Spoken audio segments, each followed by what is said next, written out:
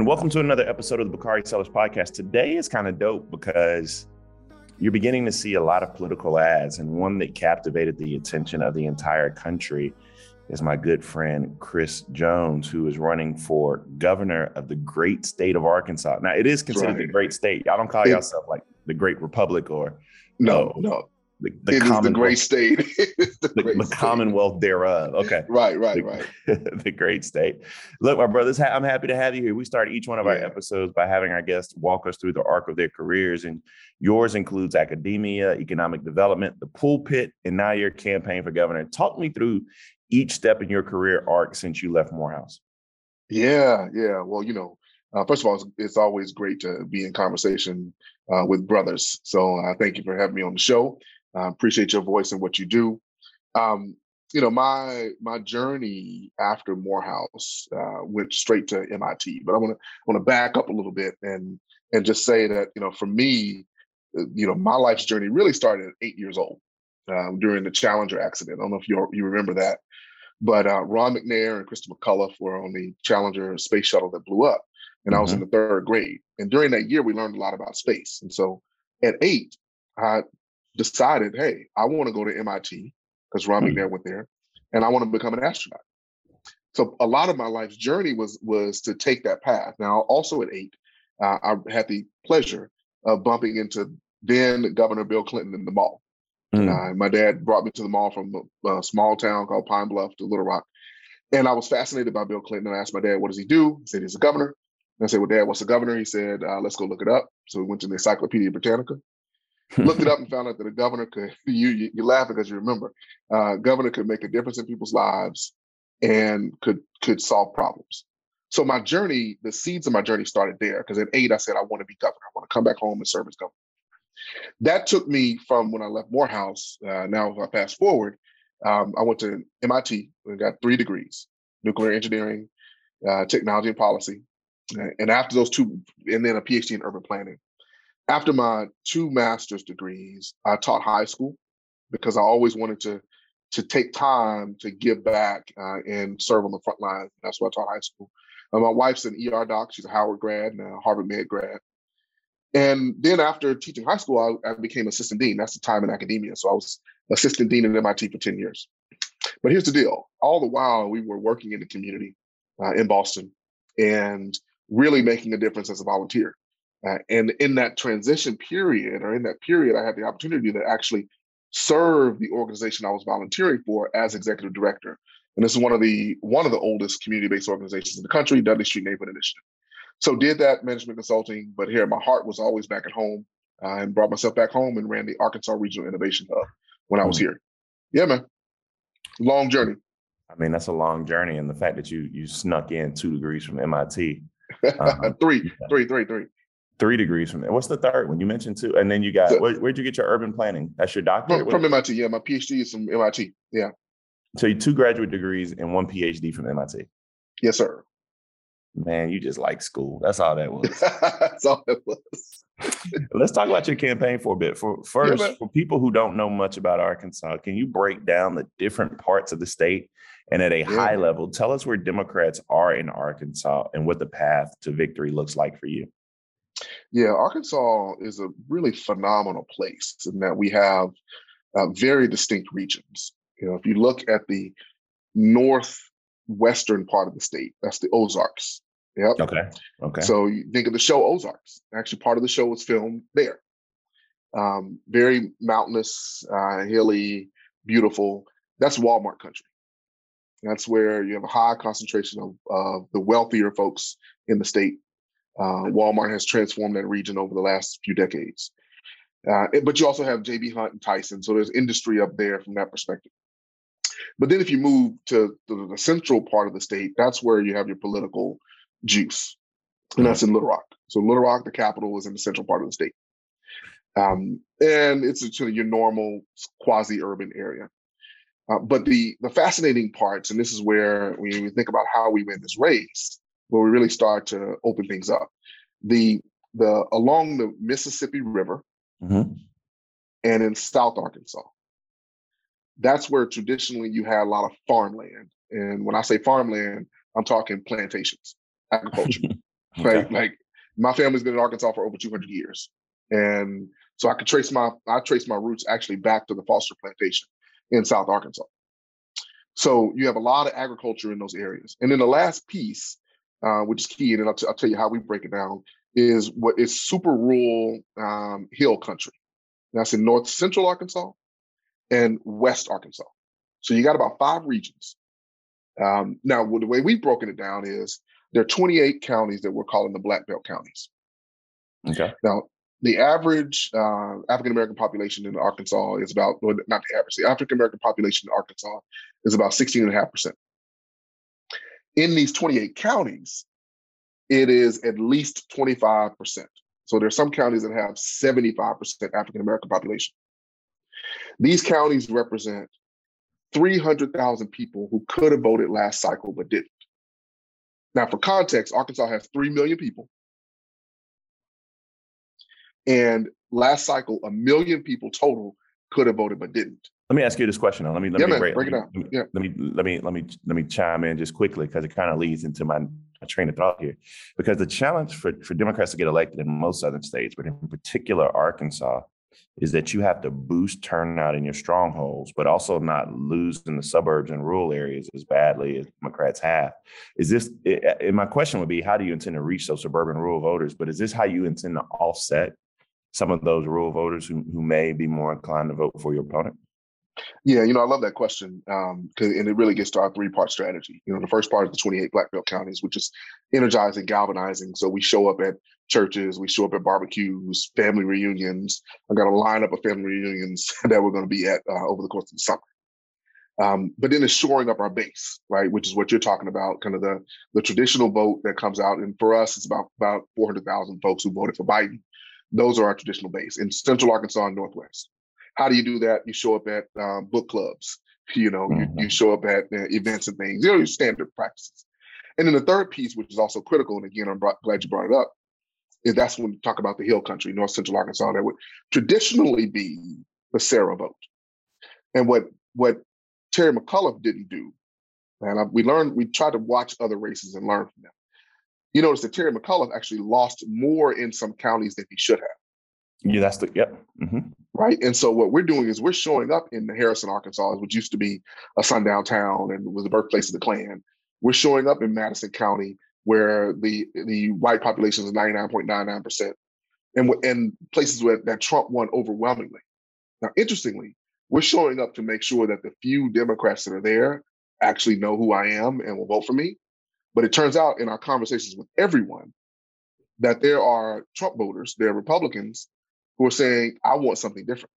Mm-hmm. They were turned off by January 6th. They're turned off by the fact that Sarah doesn't show up. They're turned off by the fact that she hasn't worked and hasn't really done anything on the ground, and she's ignoring folks. So that opens up an opportunity as well. You just dropped Sarah in there, like people know who this is. So introduce individuals to who you running against. Yeah, man, I'm running against the former press secretary for the impeached Donald Trump, and Sarah Huckabee Sanders. She has 100% name recognition here. She was press secretary for Trump. Her dad was governor, and she made the decision to come back and run for governor of Arkansas. And the signals point to the fact that she is using Arkansas as a stepping stone. So part of my conversation with folks outside of the state is that, hey, look, if you want to keep her from getting on the national stage, let's put in the work to stop her now. Let's talk about your race though before we get there. We don't. That's all the time I want to spend on Sarah Huckabee Sanders. But let's talk policy for a minute. What's the Jones plan for education, healthcare, and economic development? And keep it high level, because I mean you could talk about healthcare. I mean I know you could talk about economic development in ways that other people can only imagine. Yeah, particularly given my my time having run the Arkansas Regional Innovation Hub. But it's pretty simple. Like we believe that the key to unlocking Arkansas's potential is spreading PB&J across the state. Now, everybody loves a good peanut butter and jelly sandwich. Mm-hmm. I'm gonna get to what PB&J means, but let me explain why spreading is important. In a bad sandwich, it's clumped, and the peanut butter's clumped somewhere, jelly's clumped somewhere. You take a bite, and sometimes all you get is dry bread. Well, there are places across the state that have been taking bites, and all they get are dry bread, particularly in the Delta and South Arkansas that I mentioned. In a good sandwich, the peanut butter spread all over and the jelly is layered on top. Well, for us, PB&J is preschool, broadband, and jobs. Preschool, broadband, and jobs. It's high quality education starting I with like pre-K. that. I like that. You like it? You like it? Mhm. It's solid infrastructure starting with broadband, and it's real economic development starting with jobs. PB&J, preschool, broadband, and jobs. We want to spread it everywhere. That's our message. I like that. That's what's up. So let me ask you this. Let me ask you a more specific question. Yeah, man. I hope you guys are focused on, and I'm sure you are, but you're parents. I know you think a lot about this, but what role do governors play in school safety? Yeah, I think the governors play a big role in school safety. Part of it is, and you mentioned I'm a parent. I have 3 girls, 13, 9, and 5. They're in school and elementary and middle school, and so I think about their safety a lot. The governor plays a role in ensuring that communities have the resources they need in order to be safe, and to me that includes adequate economic opportunities. It includes certainly adequate safety mechanisms in the school. It includes pushing for appropriate gun legislation. So Mm-hmm. all those things matter in terms of school safety. And interestingly, Arkansas had the second non-college school shooting in the country in Jonesboro. So what? Tell me what you mentioned gun safety. What does that look Yeah, like? As somebody who has to balance that, I'm a CWP holder. I got my CWP yeah, with Nikki Haley, so I am not, yeah, someone who I don't think people can couch as taking all your guns, but I also yeah. think that there's no real reason for anyone under the age of 21 to buy weapons. Right. I'm not sure why you need an AR, but where are you on that scale? Look, we're both sons of the South, and so I'm in the same place. I'm a gun owner. My wife's a combat veteran, so in the Air Force. She served in Afghanistan. So I don't have a problem with people owning guns, and I don't have a problem with people going hunting, using it for their safety. But you laid out some really key points. I mean, you think about it. When you think about safety, there are gun storage laws that could be put in place that could save children's lives.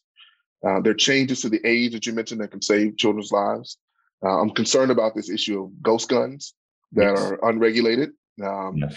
And so there are things that we can put in place to address those issues while still allowing people to go hunting and keep their family safe. I don't have a problem with that at all.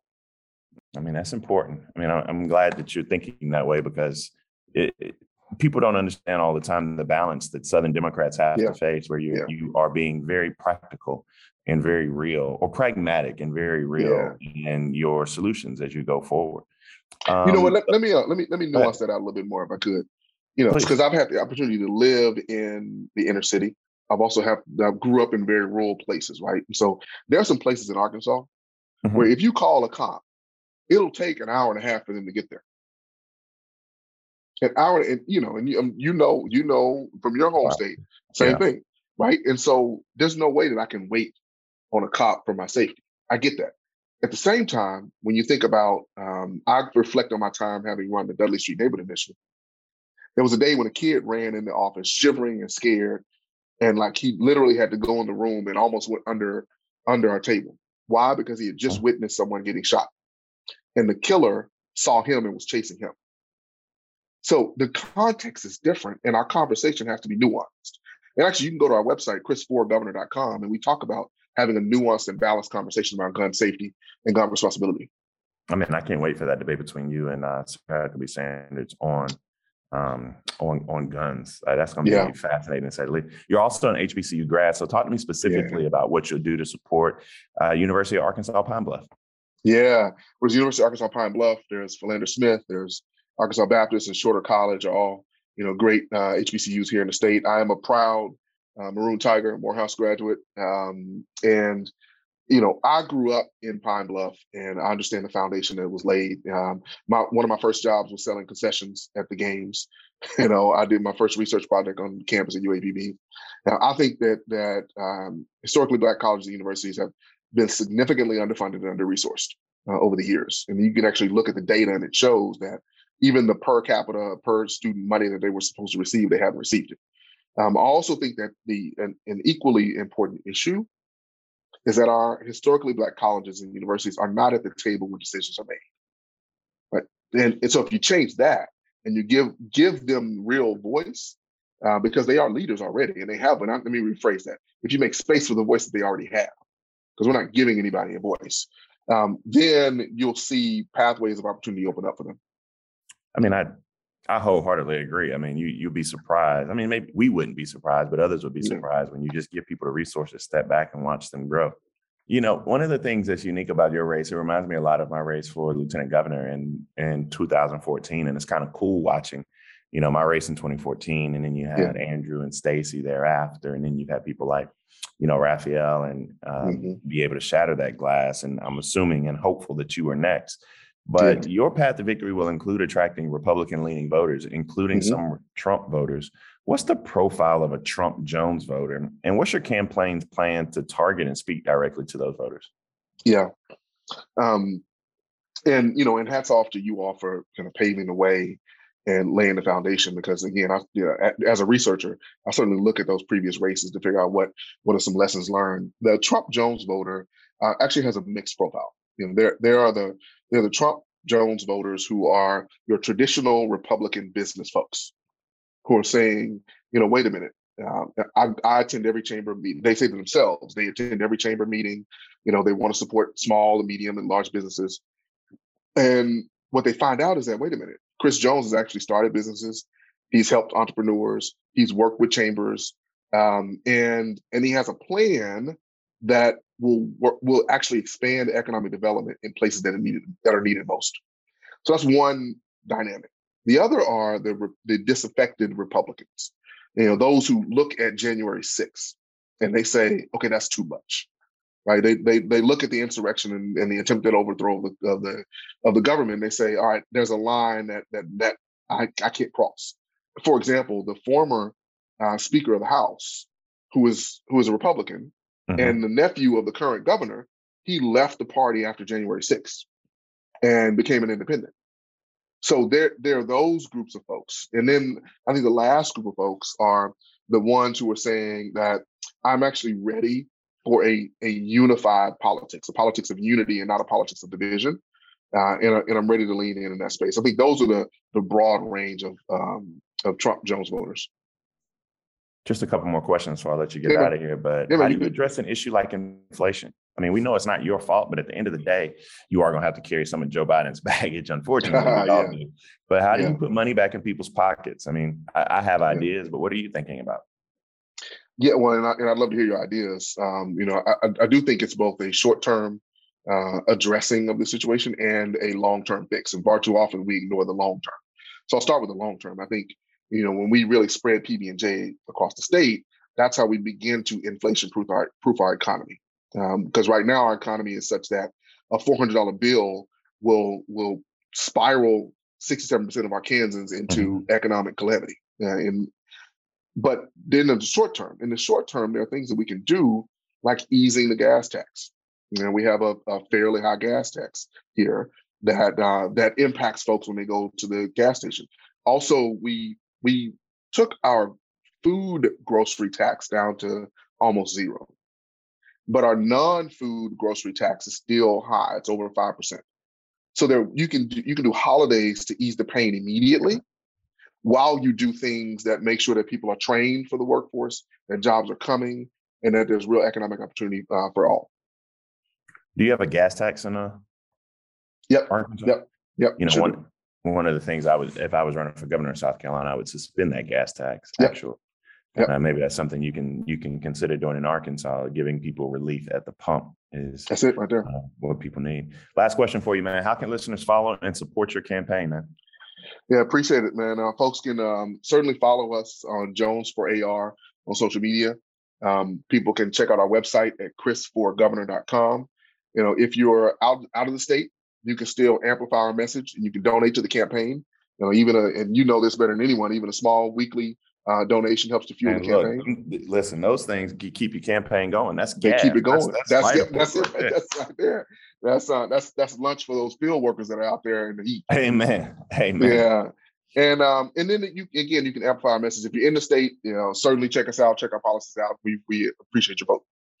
Chris Jones, man, I love you. I can't wait to come to Little Love Rock you, and brother. campaign with you, man. Come on. I can't wait. I am there, and put me at Philander and Arkansas Pine Bluff. I'm doing all the dirty work for you, man. There you go. That's what I need. That's what I need. Let's Chris do it, Jones, man. thank you for joining the Bakari Sellers podcast, my brother. God bless you. It's gonna be